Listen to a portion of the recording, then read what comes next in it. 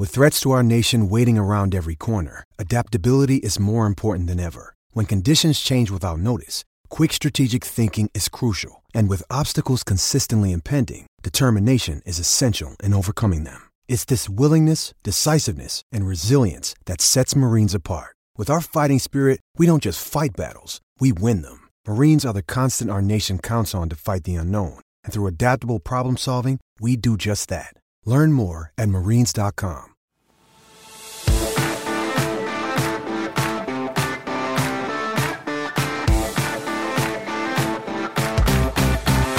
Welcome into the PFF NFL Daily. It's another emergency edition. It's basically Friday's edition, just coming early because the Los Angeles Chargers have traded a 2nd and a 6th round pick for Khalil Mack. They're going the star route, just like the team in the same stadium, the Los Angeles Rams. The Chargers going for the stars.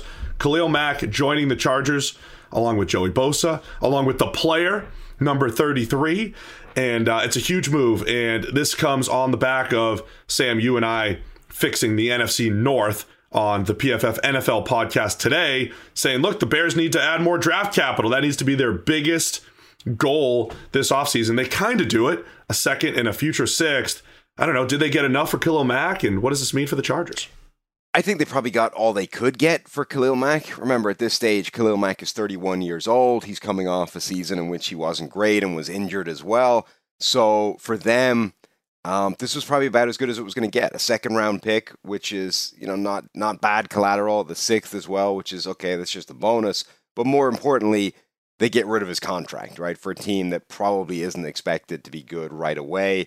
They get to free up that space. They get to attack 2023 with an awful lot more flexibility. And for the Chargers, their needs are different, right? They've become a team that's in win now mode. You've got Justin Herbert. You have a chance to maximize the success you can have on his rookie contract. And all of a sudden, your division has just become this crazy arms race, right? The Chiefs have Patrick Mahomes and Kelsey and Hill and all those things anyway. Now, all of a sudden, Denver is a player because they just got Russell Wilson. So you need to keep pace. You need to start adding weaponry. And now you've got Khalil Mack coming to play on the same defensive line as Joey Bosa. Now we're cooking. It tests one of my theories, Sam, because I always say in football, non-quarterback superstars, guys like Khalil Mack, one of the examples I always use, non-QB superstars don't have the same impact as other sports, superstars in other sports. But I do think what you mentioned, Justin Herbert on the rookie contract, all of the cap space that the Chargers have, already in a good spot as far as draft capital goes for Los Angeles. They were able to make this move. You can take chances like this. And once again, I'm interested in Brandon Staley coming from the Rams, where it was this, you always call it stars and scrubs type of defense that had Aaron Donald, that had Jalen Ramsey, and then stitched together a lot of the other pieces. Is this what Staley's trying to replicate with the Chargers, with Khalil Mack, with Joey Bosa? You've got your 2 edge rushers. You have, as I mentioned, the superstar safety number 33.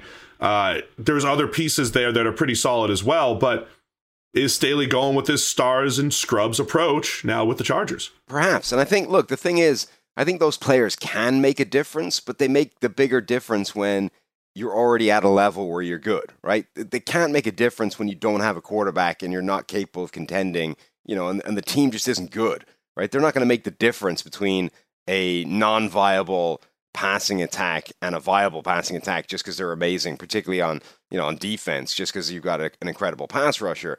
But if you have a Justin Herbert in place and a good offensive line and what should be a good passing offense again next year, like Khalil Mack can make a difference there. He can come in and add 70 pressures to a defense that was relying just on Joey Bosa essentially to get pressure. And all of a sudden, like that can materially catapult you beyond a bunch of teams or make you win a bunch of games that you were close in or maybe wouldn't have won without him. So I think the impact he makes is different depending on the team he's on. Again, the Chargers and the Bears are just in different places right now.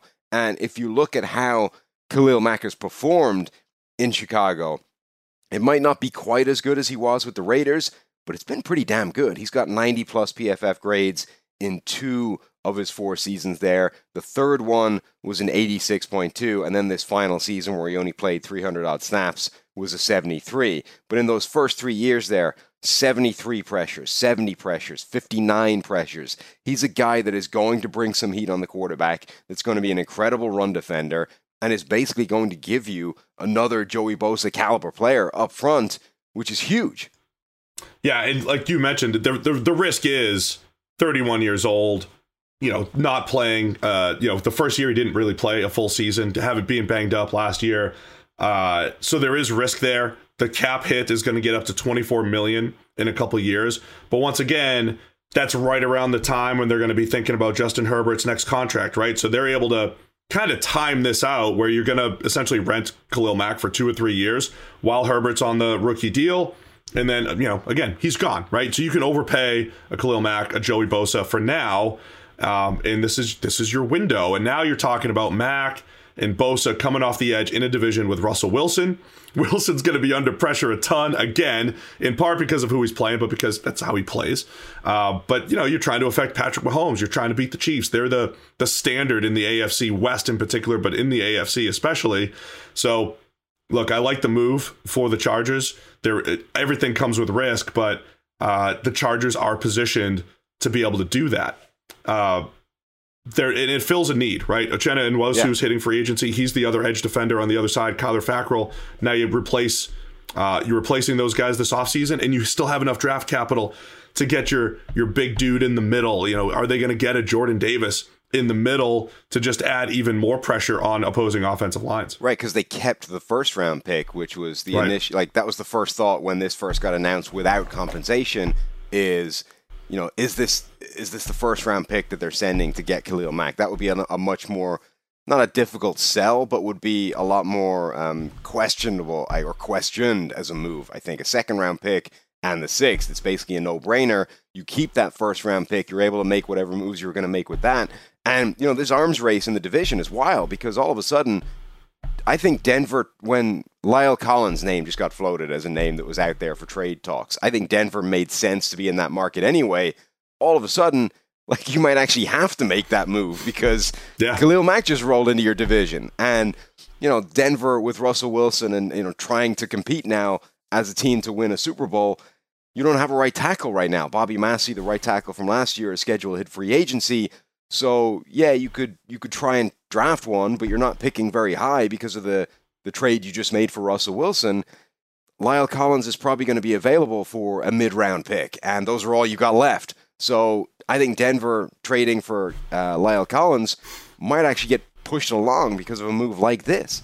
It's a good call on what the fallout looks like, with this trade and now what you have to do to compete. I also still think that in the AFC West, Derek Carr should be available for QB needy teams. I think the Raiders should really look at this landscape and say, "The hell with this."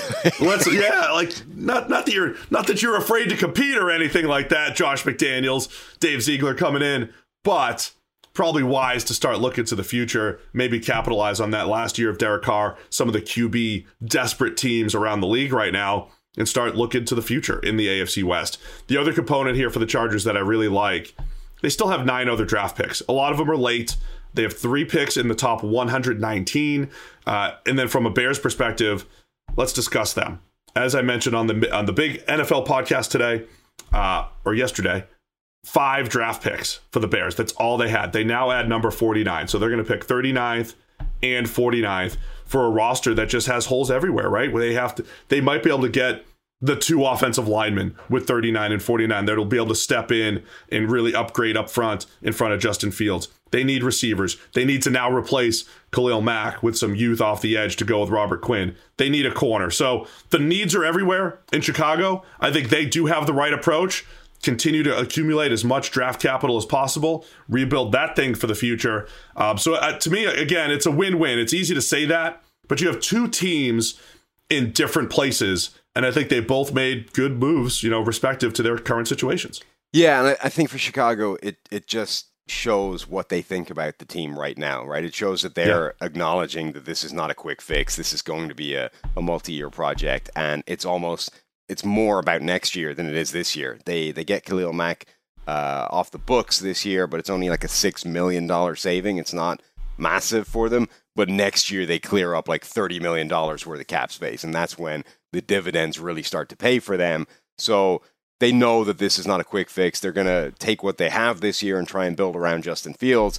But next year is when they're going to have the resources to actually try and make serious inroads in this team and go somewhere legitimate. I really do feel sorry for the Raiders, though, by the way. Like because you're in this position where ordinarily you would say, yeah, now it's time to get rid of Derek Carr and go look for somebody that can be special, not just very good. But like, what are you now need to find a guy that's on the level of Russell Wilson, Patrick Mahomes, and Justin Herbert. Like you don't stumble on those guys. Like, that is insane. And Khalil Mack's still coming back to bite you. Right. Back in the division, just for fun. So, look, I think it's, again, a win-win. And by the way, with the Bears, maybe a year from now, with this open cap space and all that stuff, Justin Fields takes a step forward this year, and they're in a similar boat as the Chargers. Hey, let's maximize the end of our Justin Fields window here on a rookie contract. So I think the Bears are setting themselves up. They're winners. The Chargers are winners. And the poor Raiders are losers in the Khalil Mack trade for the second time. It's the PFF NFL Daily.